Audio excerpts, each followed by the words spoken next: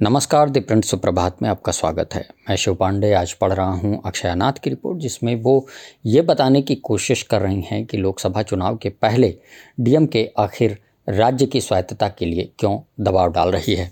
परिसीमन और एक राष्ट्र एक चुनाव के खिलाफ संकल्प, फांसीवाद के खिलाफ संसदीय क्षेत्रों में बैठकें और केंद्र सरकार से तमिलनाडु को अपना हक नहीं मिलने पर विरोध प्रदर्शन के साथ राज्य की सत्तारूढ़ डीएमके इस साल के आम चुनाव से पहले उपराष्ट्रवाद के अपने सदियों पुराने एजेंडे को लागू करने के लिए बार बार प्रयास कर रही है। जब से पार्टी ने 1962 में चीनी आक्रमण के बाद एक अलग तमिलनाडु की मांग छोड़ दी, उसके बाद से उपराष्ट्रवाद और अधिक स्वायत्तता का विषय डीएमके के राजनीतिक नैरेटिव का हिस्सा रहा है।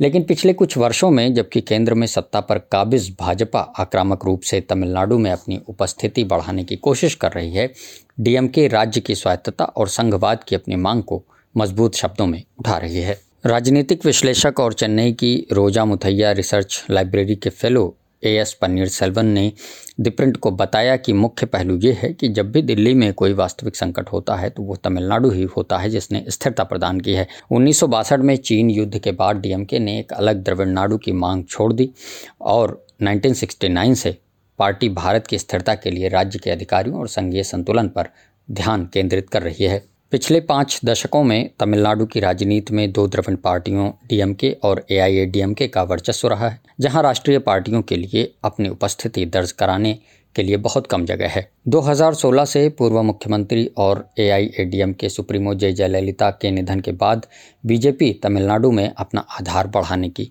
कोशिश कर रही है।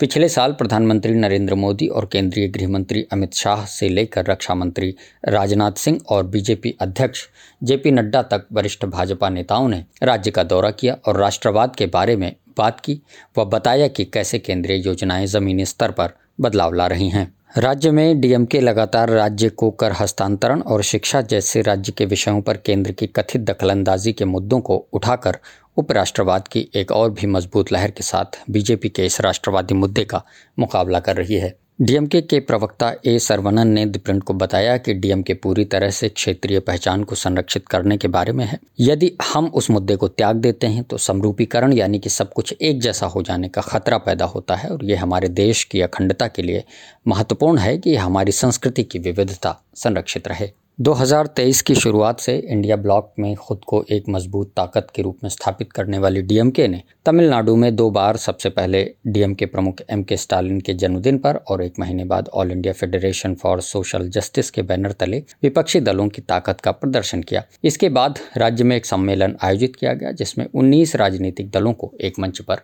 लाया गया। 2023 के अंत में डीएमके ने राज्य भर में जो बाइक रैली आयोजित की, उसने लोगों से फांसीवादी ताकतों के खिलाफ लड़ाई में डीएमके के शामिल होने के लिए पार्टी के अनुरोध को बल दिया। सलेम युवा सम्मेलन से पहले स्टालिन ने डीएमके कैडरों को लिखे एक पत्र में दोहराया था कि सम्मेलन का इरादा राज्य अधिकारों और संघवाद की रक्षा करना होगा। 1970 के त्रिची डीएमके राज्य सम्मेलन में दिवंगत डीएमके के संरक्षक एम करुणानिधि ने 5 बिंदु रखे थे और 5वां मुद्दा था राज्य में स्वायत्तता, केंद्र में संघवाद।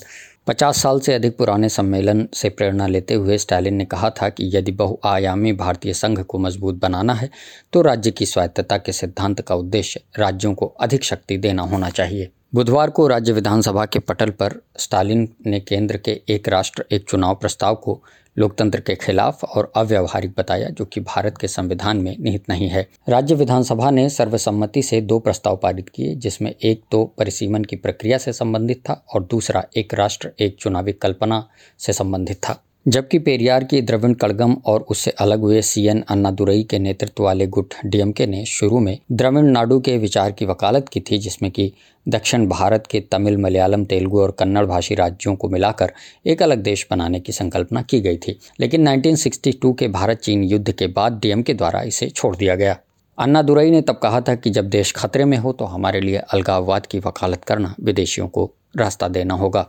इसके तुरंत बाद करुणानिधि ने 1969 में पहली बार मुख्यमंत्री का पद संभाला और राज्यों के लिए अधिक स्वायत्तता के लिए अभियान चलाया। अगले वर्ष उन्होंने मानिलाथिले सुयाची मथियिले कुटाची यानी कि राज्यों के लिए स्वायत्तता और केंद्र में संघवाद विषय पर एक सम्मेलन आयोजित किया।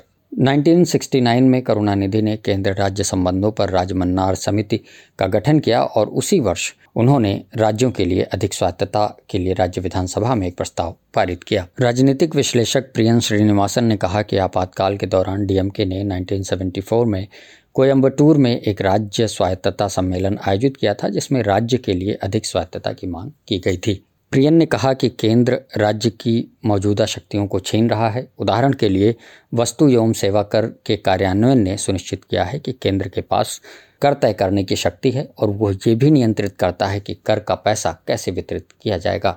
जुलाई 2022 में डीएमके सांसद ए राजा ने ये कहकर विवाद खड़ा कर दिया था कि अगर राज्य को उसकी स्वायत्तता से वंचित किया गया तो अलग तमिलनाडु की मांग फिर से शुरू की जाएगी।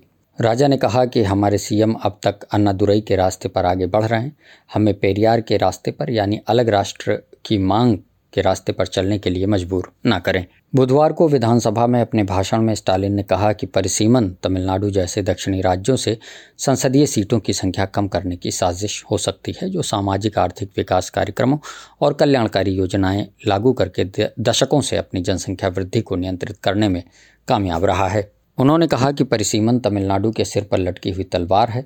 संविधान के अनुच्छेद 88 और 170 के अनुसार राज्य विधानसभाओं और लोकसभा में जनसंख्या के आधार पर नए निर्वाचन क्षेत्र बनाए जाते हैं। केंद्र ने 1952, 1963, 1973 और 2002 में परिसीमन आयोग का गठन किया था, जबकि 2026 तक परिसीमन की प्रक्रिया पर रोक है। 2026 के बाद जनगणना के आधार पर राज्य विधानसभाओं और लोकसभा निर्वाचन क्षेत्रों को बदल दिया जाएगा। बिहार और तमिलनाडु की जनसंख्या की तुलना करते हुए स्टालिन ने कहा कि हालांकि दोनों राज्यों में लोकसभा सीटों की संख्या समान थी, लेकिन आज बिहार की जनसंख्या तमिलनाडु की तुलना में 1.5 गुना बढ़ गई है। इसका मतलब ये होगा कि बिहार को अधिक सीटें मिलेंगी। स्टालिन ने कहा कि तमिलनाडु में 39 लोकसभा सीटें हैं। अगर 2026 के बाद परिसीमन हुआ तो राज्य में सीटों की संख्या कम हो जाएगी।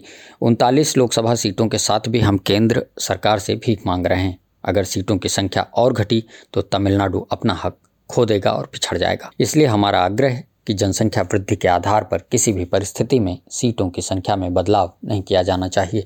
इसी तरह एक राष्ट्र एक चुनाव प्रस्ताव को मनमाना बताते हुए स्टालिन ने कहा कि यदि चुनाव एक ही समय पर होते हैं तो इसके लिए लोकतांत्रिक रूप से निर्वाचित राज्य विधानसभाओं को उनका कार्यकाल पूरा होने से पहले भंग करना आवश्यक होगा। उन्होंने आगे सवाल किया कि अगर केंद्र सरकार अपना बहुमत खो देती है तो क्या पूरे भारत में सभी राज्य विधानसभाएं भंग कर दी जाएंगी? स्टालिन ने पूछा कि यदि किसी राज्य में सरकार गिर जाती है तो क्या केंद्र में सत्ता में बैठे लोग चुनाव कराने के लिए आगे आएंगे? क्या इससे अधिक हास्यास्पद कुछ और है? सिर्फ लोकसभा और राज्य विधानसभाओं के चुनाव ही नहीं, क्या स्थानीय निकायों के चुनाव भी एक साथ कराना संभव है? हालांकि जहां तक द्रमुक के आलोचकों की बात है तो वह स्टालिन पर हमला करने के लिए 1971 के विधानसभा चुनाव का हवाला देते हैं। उस वर्ष करुणानिधि ने लोकसभा चुनाव के साथ साथ शीघ्र चुनाव कराने का आह्वान किया था, जिसे तत्कालीन प्रधानमंत्री इंदिरा गांधी ने चौथी लोकसभा के विघटन के बाद कराया था। हालांकि इस पर पलटवार करते हुए प्रियन कहते हैं कि तब परिस्थितियां अलग थीं। उस समय एक राष्ट्र एक चुनाव की कोई अवधारणा नहीं थी। 1971 के चुनाव कांग्रेस में विभाजन के बाद इंदिरा गांधी के जनादेश को साबित करने के लिए थे। उसी समय डीएमके चुनाव में शामिल हुई क्योंकि पार्टी ने श्रीमती गांधी की प्रगतिशील राजनीति का समर्थन किया था। प्रियन ने कहा कि एक राष्ट्र एक चुनाव का मौजूदा सुझाव मतदाताओं के हितों के खिलाफ है, जिन्हें केंद्र और राज्य के मुद्दों के बीच चयन करने की दुविधा होगी, जिसमें सिर्फ एक नेता को चुनाव के चेहरे के रूप में पेश किया जाएगा। सुनने के लिए धन्यवाद। हम कल फिर हाजिर होंगे द प्रिंट सुप्रभात के एक और एपिसोड के साथ। नमस्कार।